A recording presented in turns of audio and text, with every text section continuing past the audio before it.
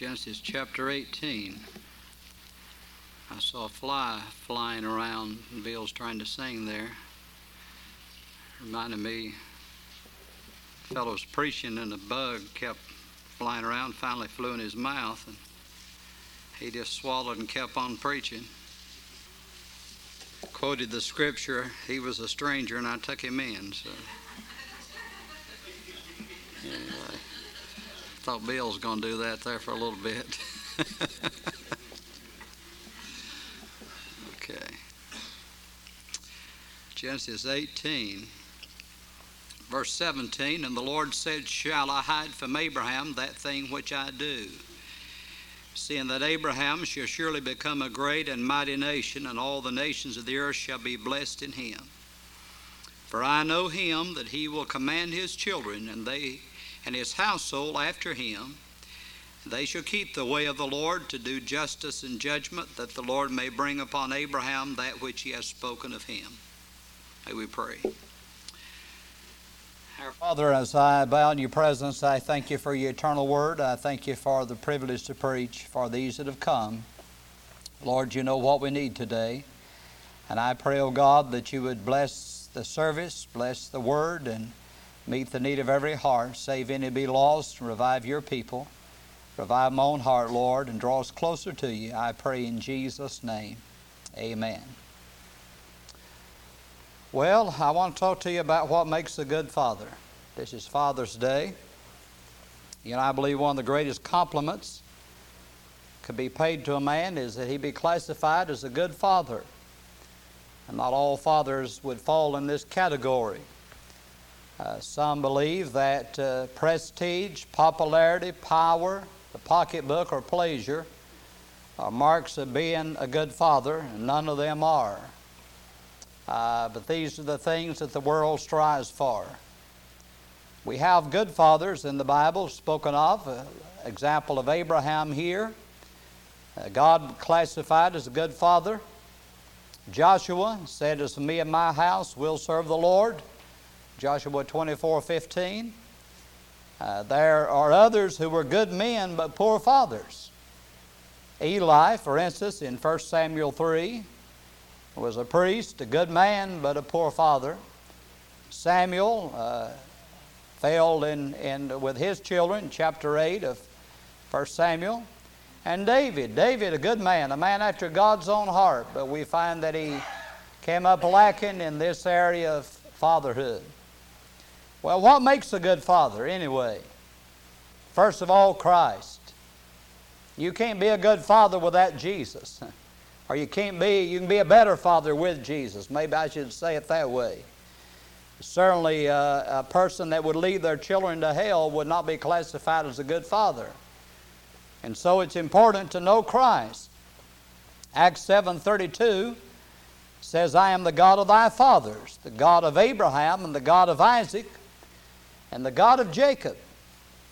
And this is same verse is used, quoted by Jesus in Matthew 22:32. But he adds a great truth. God is not the father of the dead, but of the living. And I love that verse. And in the context, Abraham and Isaac and Jacob have been dead for centuries. But God said he's the God of the living. And he also said, he didn't say, I was the God of Abraham, the God of Isaac, and the God of Jacob, which would be correct English, I guess. But he said, I am the God of Abraham. You see, Abraham's still around, isn't he? In fact, in Luke 16, when the rich man went to hell and he lifted up his eyes and he saw Lazarus over there in Abraham's bosom, carried on conversation with Abraham. So Jesus was correct when he said, I am the God of Abraham, the God of Isaac, and the God of Jacob. But the point I want to make today is it all started with Abraham. Abraham made a choice to turn from idolatry, to turn from his heathen religion, to follow a God that had revealed himself to him. And and believed in this God, and he made that choice, and he made that decision. Likewise, his son followed in the footsteps of his daddy. Then his grandson, Jacob, followed in his footsteps. You know, it pays to serve God, doesn't it? It pays several generations many times. And yet those who make a choice to leave God out of their life, they have the opposite results. A good father is, what makes a good father is Christ. Starting there with the grandfather, the father, and the son. Well, you know, character. Character is what you really are. Character is what you do when nobody's looking. Of course, God's always looking. His eyes are in every place, beholding the evil and the good. Character is what you would do if you knew you'd never be caught. Reputation is what men think we are. Character is what we really are. And we lack character in lives today. You can't build character without Christ. That's the failing of the school system. Is they wonder why they have a lack of character in young people. Well, when you leave God out, that's what you end up with. People with no character. And so Christ makes a good father. I read the story of the three little boys, and they were bragging about their daddies. One of them says, "My dad knows the mayor of this town." And he's kind of proud of that. And other little boys said, "That's nothing. My dad knows the governor of our state." Third little boy said, "That's nothing." Said, "My daddy knows God." You can't get any higher than that, can you? His dad was a preacher. And he said, "My dad knows God." Well, a good father, you want to be a good father, make sure the Lord has the proper place in your life. Then second of all, what makes a good father is a companion. A good companion. You know, many people mess up in this area. Be careful who you marry. I hope you got Bill's little joke there. I heard some delayed laughter. But someone said if a child of God marries a child of the devil, they'll have problems with their father-in-law. So don't marry a child of the devil. But a good companion is a blessing. He that findeth a wife findeth a good thing, and obtaineth favor of the Lord. But have the blessing of God upon your marriage is certainly a blessing, to say the least.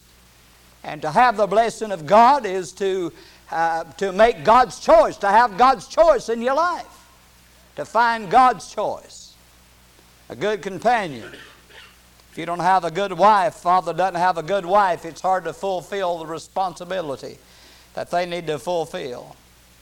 Well, the Bible says in Ephesians 5:25, "Husbands, love your wives, even as Christ also loved the church and gave himself for it." And I've talked about this many times, about what love really is. Love is giving. Don't marry anybody that you're not willing to give yourself for. You care more about them than you care about yourself.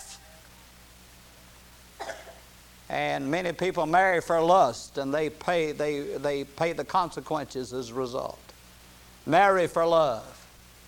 And God has someone there for you if you're a young person. Husbands, love your wives. A good companion makes a good father. And you need to see a wife as a mother. What kind of mother will this lady make, this girl make? You need not only to see them as a wife, but see them as a mother. And so a good companion. Then children. What makes a good father is children. It's kind of hard to be a father and not have children, isn't it? And so that kind of goes along with it. Children. Let's open our Bibles to Psalm 127. Turn there, please. Psalm 127.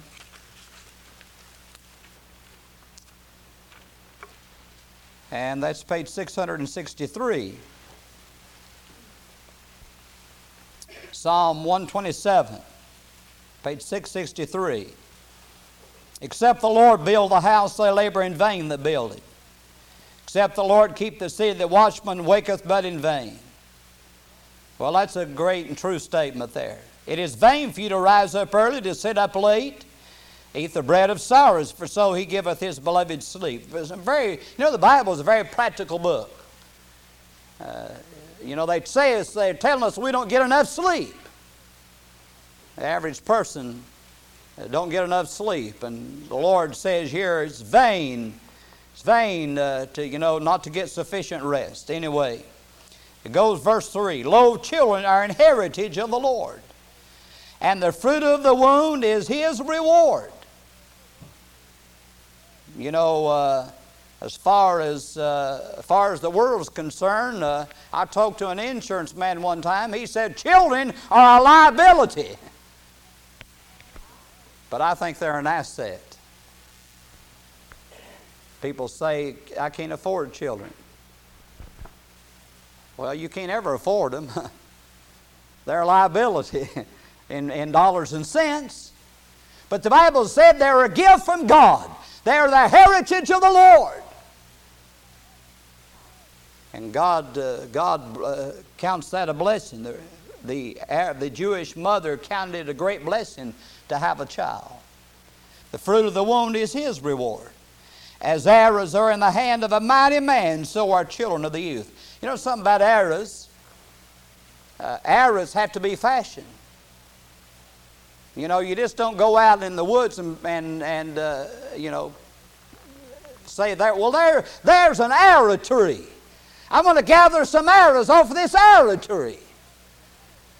No, arrows have to be fashioned. Of course, now they're made out of aluminum and carbon and various metals are used to make arrows, but in days gone by, they were made out of sticks and wood. But they had to be fashioned. So children have to be fashioned. God says you need to teach the children the ways of the Lord. Now, verse 5, happy is the man that hath his quiver full of them. They shall not be ashamed, but they shall speak with enemies in the gate. So God said to have children is a blessing. To be a father, to have children, is a blessing from the Lord. And to have a quiver full is good. Children, well, they're certainly more important than worldly goods. I was number 4 in my family of 5. In China, I think in China today, you can only have 2 children. Is that right? Seemed like I read that somewhere because of the population explosion there. Well, children are a blessing. I've shared this story with you before, but I'll tell it again. This pastor, he had his preschool class say he was going to use this illustration in a sermon. So he had a class of preschool children. He said, I want you to draw a picture of God. And said he got some pictures, clouds and rainbow and men with big hands and stuff. And he says his own little daughter came to him and handed her picture to him, and before he could say anything, she had drew a picture of a man with a tie on, a suit and a tie. And she said, I didn't know what God looked like, so I just drew a picture of my daddy instead. Well, it's been said that a child's attitude about God will be determined by their attitude toward their father. That's quite a responsibility, isn't it, men? To be that kind of influence. That I want to be such a person that I influence my children for God. That my children will grow up to love God and serve God. So the Bible says they'll be without natural affection. You hear about, my wife is telling me about the mother that put her child in an oven. Now you tell me what kind of mother could do that? And of course that mother that drowned all her children in the bathtub. You know, what's wrong? What happens in the mind? What happens to a person that is without natural affection that could do that? But we see it happening, don't we? You know, responsibility comes with being a father. Anybody can bring a child into the world. It's normal. But not a lot of people are good fathers. To be a father means I'm going to accept the responsibility of fatherhood. The Bible says in 1 Timothy 5:8, but if any provide not for his own, and especially for those of his own house, he hath denied the faith and is worse than an infidel. That's a serious charge. The Bible said if a man won't take care of his children, he's worse than an infidel. Who is an infidel? An infidel says there's no God. Lives as if there's a fool said in his heart there is no God. Lives if there is no God. And so it's a responsibility to care for them and provide for them. That responsibility. A little story about the man, say he remembered when he was a little boy. And had his little bed next to his parents there in their big bed. He said before he went to sleep, he said, Father, are you there? He said, yes, my son, I'm here. He said, I turned over and went to sleep because I felt secure. He said, now a father of 70 years old looks up to heaven and says, Father, are you there? And he says, yes, son, I'm here. And he says, I can go to sleep then. Aren't you glad there's a Heavenly Father that's looking after us? And that's always there for us. What makes a good father? Christ. What makes a good father? A good companion, a good wife. What makes a good father? Children. Then what makes a good father? Church. You ought to be a good father, be in church. I'm glad that I grew up in a family where church was an integral part of our life. Where it was not considered an hardship to walk over a mile to church each way. And the road would be full of people walking. And you get there 30 minutes an hour before service took up. My Uncle Charles, he had a car. And I can remember that car packed full and people hanging on the running boards. Going to church. We used to go to revival meetings, you know, a good ways off. I mean, if you had a revival in a church in another community, it was nothing for people to walk and go to that revival. Walk back after the revival is over, after dark, and think nothing about it. Well, you know, those days, helped form me into what I am, and the fact that church is a very important part of my life. And I think we need to instill that in young people, instill that in their minds, that church is number one. I wonder what we're teaching our children when we let things interfere with church. We need to weigh the importance and the eternal effect it's going to have upon their life. I believe in church. When I was growing up, everything in the community is centered around church. That was the integral part of that community. Was the church and the fellowship of the church. Now we've kind of gotten away from that. But you want to be a good father, You want your children to grow up to love God and to serve God. Keep them in church. And let them know that church is important in their life. The Bible says in 1 Thessalonians 2:11, as you know how we exhorted and comforted and charged every one of you as a father doth his children. Exhorting, comforting, and charging. You know, with a father comes the responsibility of teaching and training. You know, in many homes, the mother has to take that responsibility. But God puts it on the shoulders of the father. Teach your children. Talk of them when you sit in your house, when you walk by the way, when you lie down, when you rise up. I can remember discussions with my children. And they would, they were interested and talked about the things of God and about heaven and the glorified body, and they were inquisitive and wanting to know about those things, about what's going to happen down the road. I'm glad I had opportunity, and I'm glad they were interested in the things of God. Well, you know, when they were a couple of weeks old, they were in church. And they never missed unless they were sick. You know what makes a good father? Church. Then what makes a good father? Company. Be careful who you run with. B.R. Lincoln said, if you lie down with the dogs, you're going to get up with the fleas. What was he saying? You become like the people you associate with. You tell me who your friends are, and I'll tell you what kind of person you are.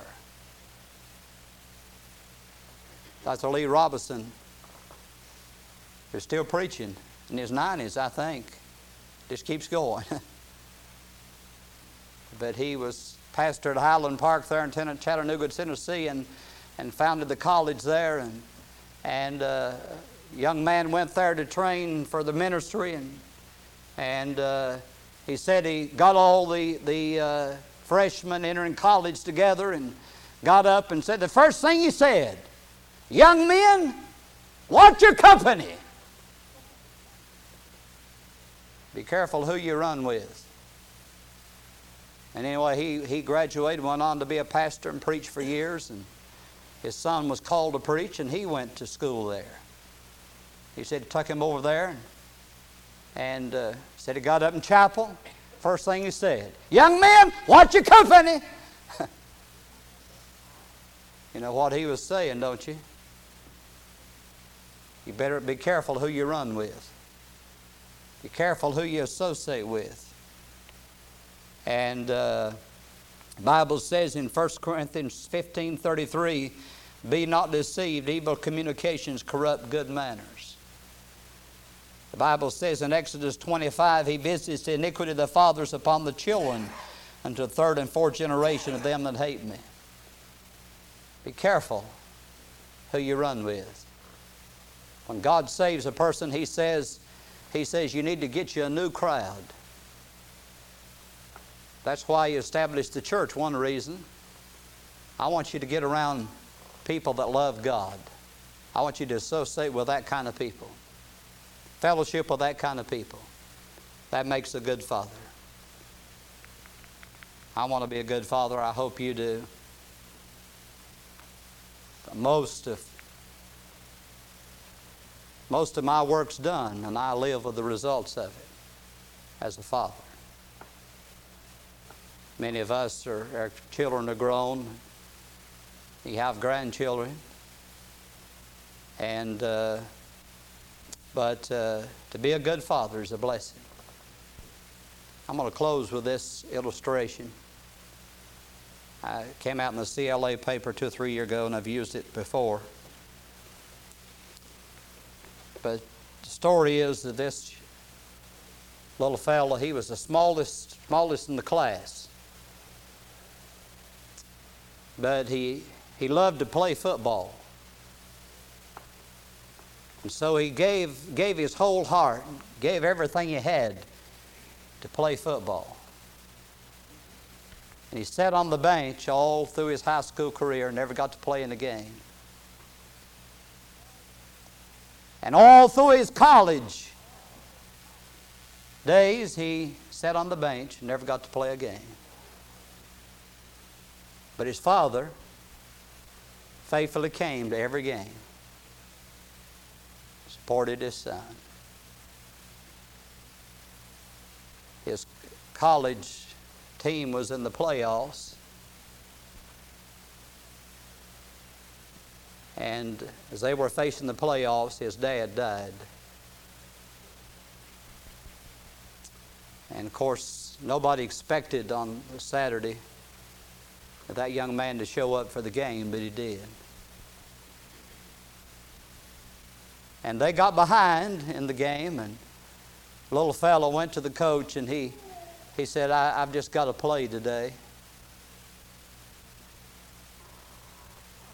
And the coach says, how can I put the worst player in the whole team in the game? But because of his persistence, he decided to give the fellow a chance to let him go in. And when he went in, he played like he'd never played before.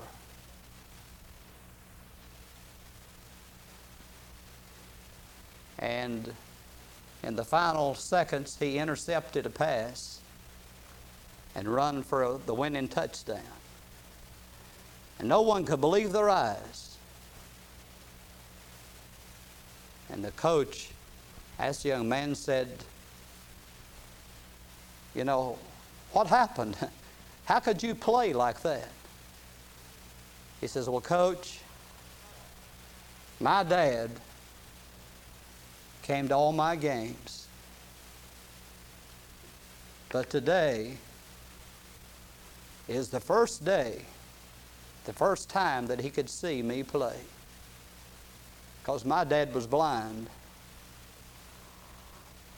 And today he could see me play. And I wanted to prove to my dad that I could really play.